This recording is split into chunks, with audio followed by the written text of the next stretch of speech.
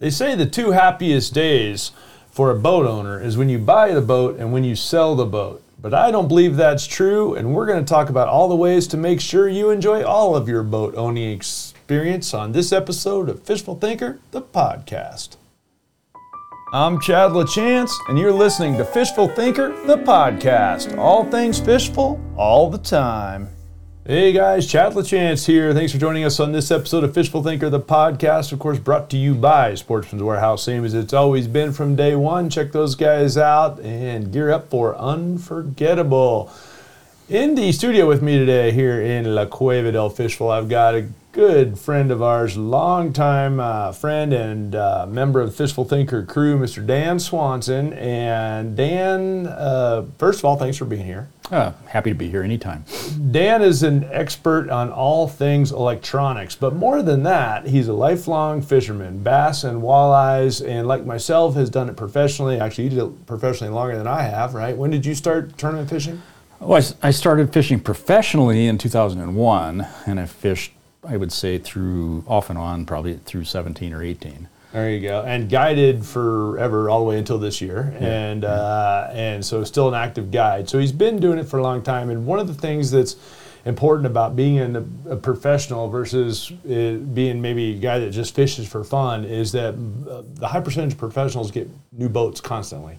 Yeah. We're rotating through boats like crazy. I'm on my 14th or 15th Ranger boats on order right now. I'm not sure how many you've had, but it's been a bunch. Yeah, it's 17, 18 probably. I'm losing track on it. Yeah, we've been through a lot of boats between the two of us in the last 20 years, and that gives you a lot of experience with buying and selling them, for one. Also, we work a lot of boat shows, and so you find the common questions. And also, we fish a wide variety of stuff. So it could be walleye fishing one day, saltwater fishing the next day, and bass fishing the next day. So a lot of variety in that scenario as well. So we thought we'd go through some of the things when you're getting ready to buy a boat, and why we're doing it now, right before Christmas, right at the end of the year here, is because boat show season's coming up. Yes, and it is. Around the country, people are going to be pulling into big hauls. There's going to be all kinds of boat dealers and boats. And some of the best deals of the year are typically had during boat show season. So a lot of people buy boats in, say, end of January or, say, end of December through maybe end of February. Yeah, I mean, if you get across the country, some of the big boat shows are not till March or April, but yeah, pretty much. So it's a spring thing, right? Yep. So buying boats. So we're going to break down some of the things we've learned the hard way and the easy way from buying boats here. And so I guess fundamentally we'll start with the biggest questions, the style of boat. If a guy's considering buying a boat, especially if you haven't owned a boat. This is a big one because everyone thinks they know what style of boat they want. But one of the things that I've seen commonly at boat shows is people bought a boat last year or 2 years ago and then figured out they didn't quite buy the right style that they needed. So the obvious one is a bass style boat versus a walleye style boat. What's the biggest strength? Since you have more experience in walleye style boats than I do, and you've owned both, I want to point out, whereas I've owned more consistently bass boats. What do you think is the biggest advantage of a walleye style boat? I think with the walleye style boat, or what they call a multi-species boat, because any boat you can fish for anything, but right. But they generally call it a multi-species boat. And I think the biggest thing is it's a deeper hull. It's got a deeper cockpit, so if you got kids or whatever, it's a lot easier for them to move around. It does. I love my bass boat, but it does definitely ride better when it gets rough. It slices through the water a lot better. Right. And having spent a bunch of time in all of them, a couple of key things that I catch right there: the deep cockpit, or the high sides, the high gunnels, keep people in the boat. And even you might be just a bass guy. You personally might be a bass guy, but if you've got little kids that are going with you, or you've got your wife going with you, she's probably going to appreciate the higher sides on the boat, the deeper cockpit in general. Your kids will be safer in it, and I can tell you from guiding people in it, sometimes people feel sketchy in a bass boat because you feel like you can fall out of it so easy. There's no sides on that thing. What do you think is the biggest disadvantage of a walleye style boat? The biggest disadvantage, and I think this depends a lot on the boat, but one of it is that if it's a windy day, it'll catch the wind, so the boat control is a little more difficult. I think if you're a bass fisherman and you like to flip or anything like that, the high sides can kind of get in the way. Yep. If you're trying to to lift a fish into the boat rather than net it. It's a little more difficult to flip it up over the gunnels. But that's more of a fishability thing, and I guess a boat control thing the boat control thing can be a really big deal. Yeah, the blowing around thing is something I notice right away when I get in a walleye style boat. Another thing that jumps out at me for walleye style boats is the ability to lay rods flat on the deck.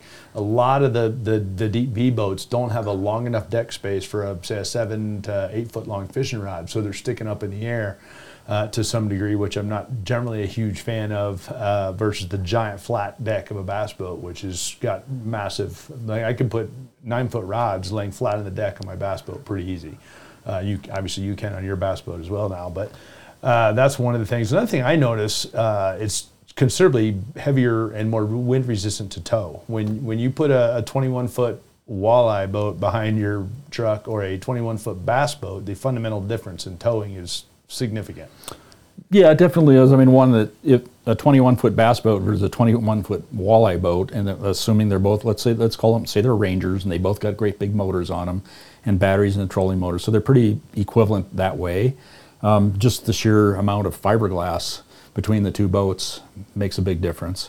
Then you've also got, as you're towing, you've got a big windshield, and the boat is taller, so you're pushing more wind when you're towing it as well. So at 70 miles an hour, maybe we shouldn't be towing that fast, but at 70 miles an hour, it's definitely noticeable. You're pushing a lot more air. Yeah, for sure. I noticed that right away. And there's a little bit difference in draft, although I don't think that's a giant enough of an issue to matter, as far as it goes. But the biggest advantage I see for walleye boats is for sure wind-driven waves, where the boat will cut them cleanly, and then if you do spray, you've got a windshield to catch at least a percentage of the spray.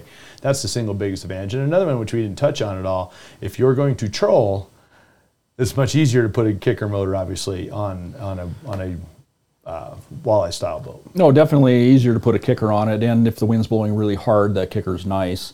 But you can troll with an electric trolling motor. The newer electric trolling motors, especially the brushless ones like the Lowrance Ghost, are very, very efficient. I actually, on my bass boat, I've got it set up for trolling, and I troll all day long with it. So yeah, between the lithium-ion batteries and the brushless motor and the Ghost, you can do it for a long time. But if you're going to troll in the wind or back troll or things like that, then the walleye style boat. Now let's switch gears a little bit and go look at something flatter like a bass style boat. A little bit more in my wheelhouse here. A couple things. First thing for me, I just love the massive deck space from every which way. And I like to fly fish on the deck of the boat. You got room to spread out your lines all over the place. You can pitch and flip because you have low gunnels. You can walk all over the deck of the boat. A bass boat's pretty comfortable with 2 people up front as well. And I like they're more fun to drive. And just for me, at the end of the day, a bass boat is a more fun boat to drive, typically with a foot throttle and all the stuff that goes with it, and the way they handle. They're more maneuverable. They're a fun boat to drive, and that counts for part of it. What do you see as advantages in a bass boat? Well, for me, I'm not very tall. Many of you who have met me. It's a lot easier for me to get in and out of a bass boat when it's in my garage. Sure. Which is kind of crazy, but climbing in and out of the bass boat, in the walleye boat, time and time again to get this or to get that, or to put the cover on it. The cover on it, or there's so many other things or launching the boat. I find launching a bass boat a lot easier than launching a big walleye boat. Back the boat into the water and push it off the trailer is just easier. I can get it back on the trailer easier. There's a lot of things I like about it, but there's a lot of advantages to the walleye boat that I do miss. Right, and there's no perfect boat. I want to point that out for everything. I will say this: if going back to it again, unless you're just derby guy, hardcore bass fishing tournament guy. If you got family that's going, I can almost guarantee you're going to be better in a multi-use style boat than a pure bass boat. There's no place to really sit. Your wife's not going to be real comfortable necessarily sitting in a bass boat. She might, don't get me wrong, but not like she can in a deep V. Particularly with some of the crossover boats that are kind of fish and ski, so to speak, that allow you to do a little bit of both. If you got kids and you want to spend more time at the lake, get a boat the kids want to be in and that you can maybe pull them around during the slowest parts of the day. I helped one of my closest buddies buy a Ranger fish and ski style boat, and that thing spends about half of its time fishing and half of its time with a tube and the kid out behind the boat drifting around the lake. So yeah, and a lot of the multi-species boats that are available, whether they're from Ranger or Lund or or whoever, they've got flip-up seats in the back. Right. So you can actually put quite a few people in there and have a place for them to sit. In the bass boat, you've got, in my boat, I've got 3 seats. And if I have another person, they have to sit on the front and facing backwards. Right. So it definitely, and if you need to go from the front to the back and everybody's seated, it's really hard to get by anybody. The multi-species boat is just, I mean, there's so much more floor space. There's better seating. There's a lot of reasons why that's a preferred boat, especially for a family that goes out often. Yeah, for a family, for sure. And bass boats, don't get me wrong, great fishing boat, fantastic fishing platform. Maybe not as versatile and not as family friendly, for sure. So let's step away from the fundamental shape of the boat. I would say that more people are going to be better suited with a multi-species boat than a bass boat. I think a bass boat's more for more hardcore guys in general. A multi-species boat better. But from there, now you have the next big choice. Glass or fiberglass, fiberglass or aluminum, I should say. And I've owned both. You've owned both. Yes. Both of mine have been bass-style boats. You've owned aluminum walleye boats and fiberglass walleye boats and fiberglass bass boats. Right. And the advantages of aluminum, as I see them from the outside looking in, for my old boat, for one, for whatever reason, you don't worry about scratching it. And the modern aluminum boats have stickers and stuff on them and decorative stuff. The boat I originally had didn't. You want to park it on the rocks, you park it on the rocks. You want to, whatever, bounce off the dock, it doesn't matter. They're very, very durable in that regard, whereas fiberglass, I mean, you just had repair work done on fiberglass from a dock encounter on your boat. Fiberglass, not as durable. Right. Yes and no. Okay, so the aluminum boats are great in that if you do scratch it, you get out a can of touch-up paint and touch it up. It's pretty easy. Sand it if you want. You can sand it down and make it look really nice, and it's not hard to do yourself. Right. If you scratch a fiberglass boat, you need to go to the fiberglass shop, pretty much. I mean, there are people who are capable of doing it themselves. Right. Mine, I wanted somebody to do it right. Didn't know what they were doing, actually. So I paid somebody to do it, and it was not cheap. No. But the aluminum boat, you don't feel as bad if you scratch it. The first scratch always hurts no matter what it is, right? But if you want to beach the boat, you don't feel as bad about it. With the fiberglass boat, you got to think about, is it sand, is it grass, or are there any rocks? And even in an aluminum boat, if there's a big rock, you could dent at the bottom of it, right? Even with the stuff that's got 125 thousandths thick aluminum, can dent. So there's that. They're a little bit lighter. So generally, not as much as you might think, but they are generally lighter, so they can be a little easier to tow. And they can run on smaller motors and attain speed that way as well, which is an important thing to think about. So, I mean, you and I both been to Ranger Boat School and drove when they first came out with that 198P, the pad boat. That was a nice boat. We were running like 60 plus miles an hour with a 150 on it, or 60 miles an hour with a 150 on the back of it. To get my fiberglass boat to go 60 miles an hour, it takes a 250 on the back of it. And so, there's a definite difference there, which means it's also cheaper to insure. It's cheaper to buy. So the cost of ownership in general of a fiberglass boat of an aluminum boat is probably significantly less. It can be. I would think it would be. And the cost to purchase the boat, although that gap is narrowing now, is for sure cheaper to purchase as well. Yeah, it depends. If you start getting up in the really high-end, pro-style walleye boats, there's not a lot of difference between the fiberglass and the aluminum. But when you get down in the 17, 18 footers, you've got a lot more choices. That's, to me, is the biggest thing. Right.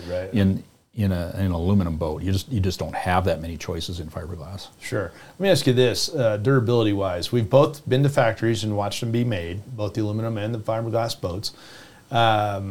Durability-wise, I'm not talking about cosmetic. I'm talking about straight-up, failures of hulls. Welds can break on aluminum boats. Have you ever seen a full hull failure on a fiberglass boat? I have not seen it. I have not either. And I've seen it on, and this, when you talk about welds breaking, I think it depends a lot on the manufacturer. There's multiple tiers of aluminum boats. And the top tier boats, you're not going to see any problems. You're not going to have any problems with rivets falling out, no matter how much we tease. Because there won't be any rivets, hardly. Well, we tease some of the guys who have rivets in their boats, and they're very well made boats, and they're not going to have problems with rivets falling out, no matter how much we tease them. The welded boats, the good ones, will have like welds. Extrusions, and the aluminum goes into those extrusions, and then it's welded in, so you got that extra support. And then you've got the other ones where they just butt weld them. Right.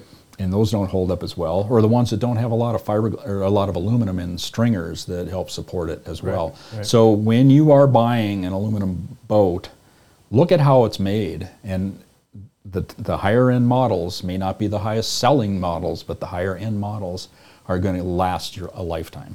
Yeah, and I agree with that 100%. And I took a riveted hull to saltwater. Yeah. That didn't go my way at all. But there's a term called bimetallic corrosion, Well, which yeah. happens when you have dissimilar metals and you put them in salt water. And that was a poorly designed boat. It was a poorly designed boat, and it was surely a poor decision to put it in salt water. Yeah. But at the end of the day, a true welded hull would have been fine in salt water and would have lasted forever. But the riveted hull, not so much. Yeah. So because rivets are made out of different material than the rest of the hull, so that's a key thing there. I love the feel and the stiffness and the ride of a fiberglass boat. There's just something about the way they handle. Plus, they can do more true curving to the boat, so they can really make the boat sleek. I think that's one of the biggest advantages to fiberglass is you can shape it any shape you want. With aluminum, you can only bend it so much. I mean, there's been some where people have tried to form aluminum and made those formed boats, and there's been some instances where some of those boats have collapsed in rough water. So you take a lot of strength out of it when you do that. When you roll that aluminum through the rollers, that's right. And that'll do that. So at the end of the day, I think a lot of people are going to be perfectly well served with aluminum boats from the budget standpoint, cost standpoint. Yeah. Just general fishability is not fundamentally hugely different. Big water ride. Now you're from back east. You spend time on the Great Lakes. You fish tournaments in big lakes and walleye tournaments. The big water ride of an aluminum multi-species boat versus a fiberglass one. What would you? Because I haven't spent a tremendous amount of time. I have spent plenty of time figured. driving my own aluminum boats, and they tend to bounce off the waves. So when you're going 60 some miles an hour in a boat, in a deep V boat across Lake Michigan, when you hit a big wave, you can feel every single wave when you hit it, and it makes this loud slap and this loud noise, and the boat can handle it. It just sounds bad, and the ride is rough. Where with typically fiberglass boats are formed in such a way that when you hit the wave, it slices through it as opposed to bouncing off of it, and that's what helps absorb that. They've tried that with aluminum, but they've just not been as successful. Right, sure. And that's basically my experience between that and blowing around. I just go right to fiberglass. The aluminum boats being lightweight, they or lighter weight, can blow around. Well, I don't know about the walleye boats so much, but in the bass boats, particularly in the smaller ones, you'll feel them blow around a fair bit because they don't have any. It's like a leaf on the surface of the water. They don't weigh anything, and comparatively to a 21-foot, say, bass. Yeah, the bow tends to sit up. You get two people standing in the back. You got a kicker motor in the back, kickers, yep. and you're trolling. The bow is in the air because you got that weight in the back. And if you're trying to troll into the wind, this is when you notice it the most. The bow won't track. The wind, it'll catch the wind, and it blows you this way and it blows you that way, and you're constantly fighting it. If you go with the wind, you're going too fast. So there's that thing. And with the fiberglass boat, it's got a super deep keel in the front, and the front end isn't sticking up as far. Right. So it'll track true and straight, and you don't feel that wind pushing the bow around like it does in an aluminum boat. Right. There you go. That makes good sense. For me, I just noticed that when you're trying to hold on a spot, you're drifting constantly. So blowing around in the wind, and we fish in the wind a lot. So fundamentally, stepping away from those questions, okay, we've decided I'm Joe, weekend guy, and I'm going to buy an aluminum multi-species boat. Length. What's your first considerations when you're looking at length? For me, I can tell you very easy. The length. The number one thing is I want the biggest boat that'll fit in my garage. Well, that's true, and your budget. And your budget. Yeah. Right. Because nobody ever complains about having too much room in their fishing boat.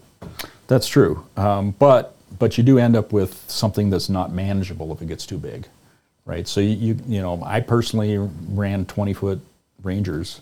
And I liked that size. For me, it was perfect. And I know a lot of people are running 21s and 22s, and I always felt they were too big. And the reason is all the space was from the windshield back on some of those. And if you troll a lot or if you got multiple people in the boat, it's awesome. Right. But I like to have a little bigger deck. Right. And so if they had if they had made it, with where I had a couple more feet behind the windshield, I would have gone to a 21 or 22 footer. Right. So, I can say, yeah.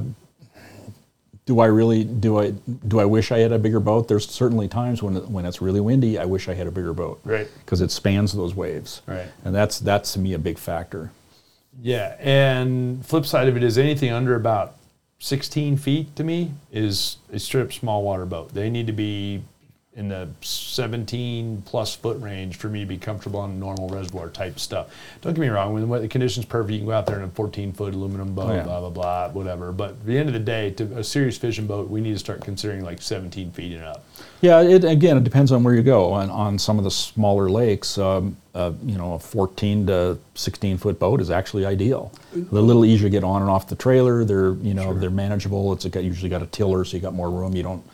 If you get less than 17 feet, I don't like having a steering wheel. Sure. It takes up too much room. That makes good sense, yeah. Right, but when you get over 17, 18 feet, then the steering wheel starts to make a little more sense. Yeah, and I was thinking about console boats, basically. I have almost no experience in tiller boats, guys, other than little tiny boats. I mean, small like you're talking about. So tiller boats aren't my thing. I think they're a little bit specialized. I know guys that have them love them, and the couple that I've been in feel gigantic because they have so much space in them. They do. But it's not something I have a lot of experience with. For me, a good all-around, say, Western boat where I can go reservoir fishing or lake fishing, something's going to be in the 17 to 21 foot range. In a bass boat, I like them a little bit bigger. The walleye boats, the 1920s are both fine. Bass boats, I like the 20 foot. Yeah, I think you can get by around here with a 17-foot boat very comfortably. Right. You just there's some days you just not want to go out. If you're not a tournament fisherman, you're probably not going to go out anyway. Or a guide. Right. Yeah, and I'll point out that former Fishful Thinker guide Ronnie Castiglione guided for several seasons out of an 18-foot boat. Yes. So for sure that's doable as well. So from the size standpoint, another thing I consider the garage thing, keep in mind when I'm looking at size and determining whether it'll fit in my garage, the trailer, the overall length is a key part of whether it'll fit in your garage, not the boat. Breakaway tongue will make a big difference on the trailer. A tongue that can be folded over to cut a couple feet off the end of the trailer will make a big difference for sure on your boat as well. But when you're considering the size of the boat in your garage, consider the full width of the boat on the trailer, which I think on my 21-foot boat is like 27 feet by the time you consider the motor and the tongue of the trailer. I think I need a bare minimum of 27 to park the boat. So you got to keep that in mind as far as that goes. Now, motor's easy for me. I'll make this real short because we live at high elevation. We live at 5,000 plus feet in elevation. Both of us do. If the boat's rated for 200 horsepower, it's going to get a 200 on it. If it's rated for 250, it's going to get a 250. I'm not going to get a boat and then say, well, I'm going to save $5,000 and cut 50 horsepower off this motor. For me, max power is max power. And the first thing people are going to say is, well, I don't have to go fast. It's not about going fast. It's about going slow, safely, and easily. And then if you want to go fast, you can. But if your boat's top speed is 40, well, then it's working hard at 30. If your boat's top speed is 60, it's not working very hard at 30. And so if the wind is an issue, you need to tractor around, you've got the boat fully loaded, you do decide you want to go fast, all of those reasons make the big motor an advantage. What do you think? Yeah, I think so. And getting out of the hole. Yeah, the hole shot's a huge deal. Yeah, and especially if you get out on a big lake, pick a lake, Granby. Yeah. Right. You're out there fishing, and all of a sudden the wind comes up, right. and you need to get in now because right. it's not safe to be out there any longer. Right. You want to be able to get going. You don't want to be fighting with. Yeah, and even in my boat, in my 21-foot bass boats, there's been several times, even with you filming one time on a lake that was wakeless, where the weather came up and got so brutal so quick, where I'm like, wakeless, nothing. The wind's blowing 4-footers down this lake, so we're getting out of here. Yeah. And there's not a place you want to find out your boat's underpowered, particularly if it starts getting water in it or anything like that. So max power is a key thing there. If we were doing this podcast a few years ago, I would have said 2 strokes versus 4 strokes. That's a done deal. You're getting a 4-stroke on there now. What do you consider? Let's say, okay, I've decided I want an aluminum boat. I'm gonna get a multi-species boat. I'm gonna put the max power on the back of it. It's gonna be a 20-footer. Blah blah blah. What do I need to consider next? What are my main buying decision points that I look at next? Maybe something to do with the trailer or something to do with what? Well, you need a good quality trailer, obviously, because you're going to spend a lot more time dragging it to the lake than you probably are going to be using it. Right. So you need something where that's reliable. You need something that's got where you can service the bearings and brakes. Particularly here in the west, where we're in the mountains. Brakes are important if if the boat weighs over a certain amount, and depending on your tow vehicle. One thing to think about when you do live in the mountains is if you have surge brakes going downhill, your brakes are going to get warm. So there are some ways you can get around that too. Some other braking options for people that live in the mountains. But they need to consider the braking one way or the other on the trailer in a lot of cases. Yeah, for sure. A good quality trailer is key. Then you start thinking about, when I'm buying this boat, do I have room for everybody that's going to go? Do I have storage for my stuff, right? Whether I have dedicated storage in the boat, or do I even have room for a couple of tackle boxes or bags? Right. One of the key things for us, for my personal boat, along those lines, is that I always get dual console bass boats for a couple of reasons. One, the passengers like to have a little bit of air brake too, but for two, also gives my dog a place to lay in the shade, or a place, in my case, to put camera bag underneath the storage, because it's a great big bag. It fits underneath there, or any guests that get in my boat. I always try to keep the starboard compartment open for them, or port compartment, I should say. But still at the end of the day, there's room underneath that console to put a bag of whatever stuff that people need, and that can be a key thing. I like to have also, as far as in my boat goes, storage for my tools, which people might not be thinking about. If you don't own a boat, you might not think about your tools, but I always bring a toolkit in the boat no matter what. A spare trolling motor prop, we got to have storage for that. In some cases, an engine prop, an actual main engine prop, which I don't carry these days very, very often, but whenever we go on a major road trip, I do. You got to have storage for stuff you might not be thinking about at the end of the day. Net storage, rope storage, all that stuff. Yeah, for sure. And you got certain basics, like you mentioned, tools. You have to be self-sufficient if you own a boat. Yeah, agreed. You can't count on going to the dealer every time some little thing goes wrong. And if you're out in the middle of a lake and your trolling motor prop gets wound up with fishing line, right? You don't have a toolkit. You kind of need to have the tools so you can fix that and keep fishing. So yeah. What about trolling motor? Thoughts on a guy buying a trolling motor or buying a boat? Because these days you can buy cable foot steer with cable. You can buy straight fly-by-wire. You can buy hybrids thereof. What does a guy need to consider when considering the trolling motor? Because these days, trolling motor could be 10% of the cost of the boat pretty easy. They can be very expensive depending on what you want to get. That can kind of come down to personal preference. When you're talking about walleye fishermen, they typically like to have the trolling motor that they run with a remote control. They don't want to run with the foot control. Right. That's just something they just do because they're trolling. The spot lock is also a really nice feature. Is it a must? No, but boy, it sure is nice when you want to sit on a spot. It's a must in my world. Well, it is for us, right? But not everybody needs that, right? But the remote control, I think, is a big key. Being able to, you're dragging bottom bouncers or trolling or whatever, and being able to use that remote to steer while you're fishing and while you're handling fish or whatever, or you get into some kind of a situation, you're netting a fish, maybe you just want to hit that spot lock and anchor. Right. And that's what I find really important. As far as the foot control thing, I think that's more of almost like a bass thing. If you cast a lot, you like the foot control. Let me put it that way. But yeah, that's what I was going to say. The remote drives me nuts when I'm trying to cast. That's right. And that's where it comes down to for me. The remote control's fine, but I need both hands to fish. And so it depends on how I'm fishing. But if intuitively you think, I'm going to get remote control, that sounds great. But until you're flipping bushes, and then you realize you got to reach down and adjust the remote control constantly. And even if you can do it without looking at it, that's still a difficult thing to do as far as your timing goes. So for me, the hybrids are better because I have all of the above. So the motors, you can do anything. I run the Ghost same as you do, but we can spot lock, you can foot drive it, you can remote control drive it. Right. You can do whatever you need with it, and that works really good. I will say the same thing with the trolling motor that I do with the big motor is no one ever complained about having too much power in their trolling motor. No, if I got room for 3 batteries, I'm going to buy the one that runs off 3 batteries. The 3 batteries. I want a 36 volt. I want as much pound thrust as I can get, and because the breeze, the current, whatever you might be dealing with, is really, really important. And for me, the spot lock or GPS anchor feature is super, super important, and like gotta have it. Like I use it all the time. I use it more than the shallow water anchors. What are your thoughts on shallow water anchors? Because you've had boats with and without them, same as I have. It depends on the lake. So here on Horsetooth Reservoir, it's a which is deep and steep. Very deep lake. I don't use them hardly at all. If I go to another lake that's more bassy, let me think of, that way I use them all the time. Yeah. And for crappie fishing, pan fishing, bass fishing, even casting certain cover for walleyes, I'm using my anchors all the time. Well, and you've got a hybrid boat that is a saltwater / freshwater boat. Right. You've got the intercoastal boat.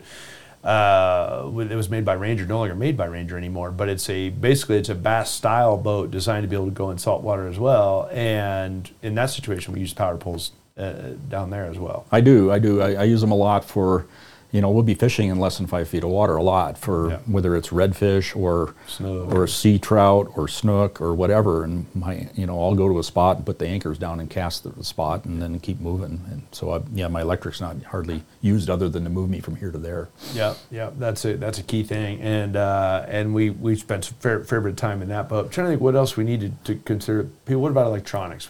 Electronics now. First thing I always think of with electronics is they're easily replaceable or upgradable. So for me, if you can get a better deal, getting a package deal on a boat and it's already got electronics built in it, great. If you're going to build a boat from scratch, if you're going to design it from scratch, well, different story. But I look at the electronics as being upgradable at any point, more so than other parts of the boat. What about you? Well, I think they can, but I think you need to be a little bit careful because the very, very, very low end on on all the manufacturers, some of it is not very good. Right. If you're going to go to the money to buy the boat, spend an extra $100 or $200. Right. And that's really the difference between a very low end unit and the next level up. Right. That next level up is a great entry point, I think. The very low end it's something they put on the boat to sell you the boat. It's got electronics. It's got electronics on it. And they are easy to upgrade. But then again, you got to think about if you're buying a boat with payments, do you want to roll all the the electronics you want into your payments, or do you want to have to scrape up the money to add it later? You skipped ahead on me because that's where I was going to end this podcast. Was going right there because my background was in the finance industry before I got in the fishing business 20 years ago. But yeah, the electronics. I agree with you. You don't want entry level stuff. You got, in my opinion, if you're going to go to the trouble to buy a boat, you at least got to have a basic GPS and sonar on the boat. And from there, if you can afford fancier stuff, side scans and all that stuff, then fantastic. And then if you can get from there to live sonar and it's still in the budget, great, all of the above. But at the end of the day, I feel naked, even in my little tiny green 12-foot crawdad, without having a GPS to look at, just to see, if nothing else, where I've been all day. And hey, wait, did I already fish here, or whatever the case might be, marking waypoints, so that place I haven't been to in 2 years, I'm going to go back. I can remember where this inlet ditch was, or whatever the case might be. So very basic in that regard. But from there, you can spend a lot of money on sonar and GPS these days. I'm looking at bass boats with $20,000 in electronics in them now. Easy. I mean, you look at the pros on TV. They got 3 graphs in the front, 2 graphs in the back, and the ones that are on the front they're $3,500 a piece. So they got 10 grand in the bow. Right. They got another 15 grand at the console. Yeah. Plus they got, if you got forward sonar and 360, you got another 10 grand. So easy 20 grand. Yeah, so you can spend a lot of money on electronics. So which is why when I say you can upgrade them, okay, Dan's right, you can upgrade them, but it might be a bigger chunk than what you're thinking. I think, like, for instance, the Rangers these days, like the one I've got on order right now, is going to come with a pretty solid package on it right off the bat. I mean, it's going to have the HDS 12s and blah, blah, blah. So they're pretty good. I would still upgrade them, though. And to finish this podcast out here, so we're going to run out of time pretty quick, rolling everything you can into the beginning of it is going to help you cash flow wise in the end, and getting all that dealer stuff done at the same time, and getting everything set up and ready to go in one shot is really going to save you in the long run in terms of cash flow. If cash flow is not an issue, good on you. Go buy a fancy boat. But if it is an issue, roll it in the beginning, finance it, and be done with it. You can get boat loans that are big, long loans if you need to. As a finance guy, I'm not generally a fan of gigantic long loans, but at the end of the day, having a boat beats not having a boat, and you make your decision there. Dano, last thoughts on boat buying? No, man, come see us down at the boat show. There you go. There you go. Come to the Colorado Convention Center. Come see us. Guys, if you have questions, you can always shoot me an email, chat@fishfulthinker.com, or Dan for that matter, Dan at Fishful Thinker, and we'll be glad to answer those. But between us, we've owned something like 30 boats or more. There's currently 5 of them sitting around my house right now. So if you count kayaks and canoes. If you count kayaks, there's all kinds of stuff. So, but yeah, join the conversation on social media with us at Fishful Thinker. Of course, the YouTube channel, you may be listening there. But we'd appreciate you subscribing there. And it sounds like we may not have a bunch of Dan around this coming year to guide, since he's going to spend a bunch of summer off gallivanting around the North America in a van. But I appreciate all your time so far guiding with us, and hopefully you'll come back maybe in fall and guide some. Oh yeah, we'll be back. There you go. Guys, check out Dan Swanson and on social media, or us at Fishful Thinker. We appreciate it very much. And otherwise, this has been Fishful Thinker, a podcast.